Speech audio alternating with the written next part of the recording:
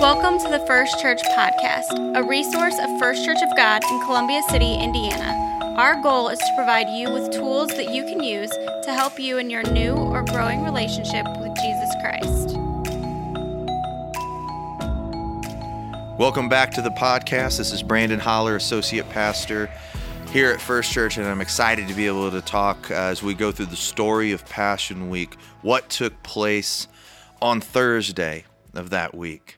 This is an incredible time in the story where Jesus on that Thursday night not only washes the disciples' feet, but does something that is so important that we here at First Church practice every month, which is the celebration, the remembrance of the Lord's Supper, or also called communion. At that time, Jesus had talked to his disciples about making preparations for the Passover, and that Passover meal was very important to the Jewish people. At that time, the Passover was a celebration and remembrance of God's salvific act on behalf of them being in slavery in Egypt. That's recorded all the way back in Exodus. God engaged in an assault against the false gods of Egypt by engaging in these plagues of boils, gnats, frogs. The Nile turned to blood until they finally came to the 10th plague, which was the death of the firstborn son. As you know the story, the Jewish people at that time, in order for death to pass over their houses, they were to sacrifice a blameless and spotless lamb, take its blood and put it over the doorpost so that that death would pass over them. Eventually, they were also to have a meal that had different elements in it, a meal that we refer to as the Seder meal. And so this was an incredibly important part of the Jewish culture at that time as they celebrated God rescuing them from death and slavery. And so when we come to this Thursday, Jesus does something incredibly special.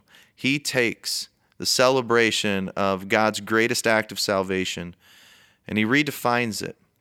And he redefines it because a greater act of sacrifice, of blood being shed, that leads to salvation, redemption, and with a ransom being paid, that's about to take place in the very near future. As we know, when we take communion, we are reminded of the words that Jesus says with the bread, "This is my body and this is my blood." And the question is what does he mean that this is my body? What does he mean as he raises the cup? This is the cup of the new covenant in my blood. What's the context behind it? I want to just share two important parts of what we refer to as this Seder meal, this Passover meal that was taking place there. There's a moment in the meal where there are three pieces of matzah bread. This is unleavened bread that were wrapped together in a cloth that had three pockets in it.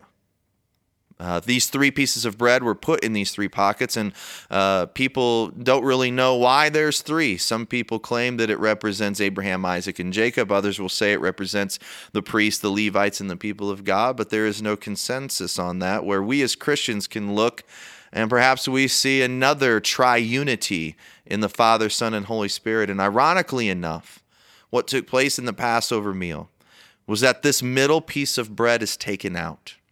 And so imagine Jesus doing this. He reaching in and he taking that middle piece of bread that they were used to doing. And what he does is he takes it. And this bread looks a certain way. It has pierced marks in it. It has stripes on the bread. And he takes it and he breaks it. And this bread then is known by the Jewish people at that time as the afikomen, which is translated as the coming one.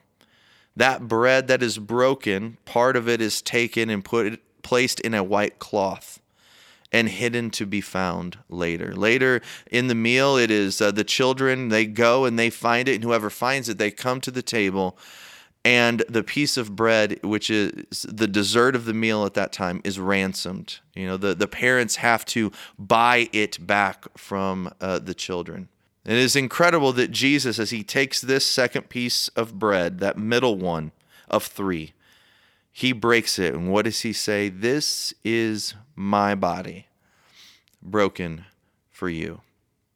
In other words, He says, I represent this afikomen, or this afikomen rather, represents me. I am the coming one. I am the one that's pierced. I am the one that has these bruised stripes. There will be a white cloth placed over me, and I will be hidden for a time, but I will come back. The other part of the Seder meal is that there are 4 cups. There is a cup of sanctification, a cup of plagues. There's a 3rd cup, and there's a 4th cup called the cup of praise. But we know that Jesus, after he broke the bread, it says then that he took a cup.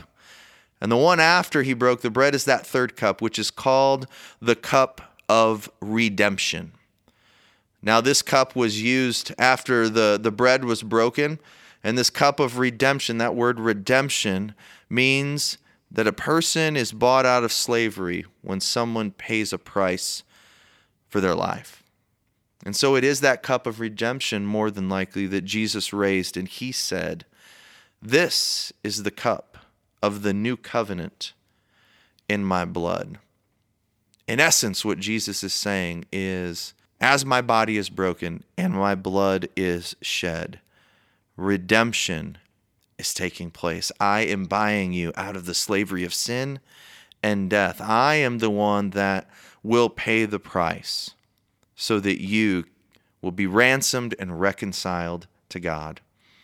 What's amazing about this day, this Thursday, is that the Lord's Supper wasn't something that he just created out of nowhere. It was something that he redefined in a particular context by pointing originally to the greatest act of salvation in the history of God's people at that point, known as the Exodus, the day of Passover, and redefining it now, how God is rescuing his people out of slavery and instituting for his disciples a new way of remembering an even greater act of salvation that was to come that next day and through those next couple days, through the sacrifice of the blood of the Lamb of God being shed for the sins of the world, him being placed in a white burial cloth, and then just a few days later, rising from the dead.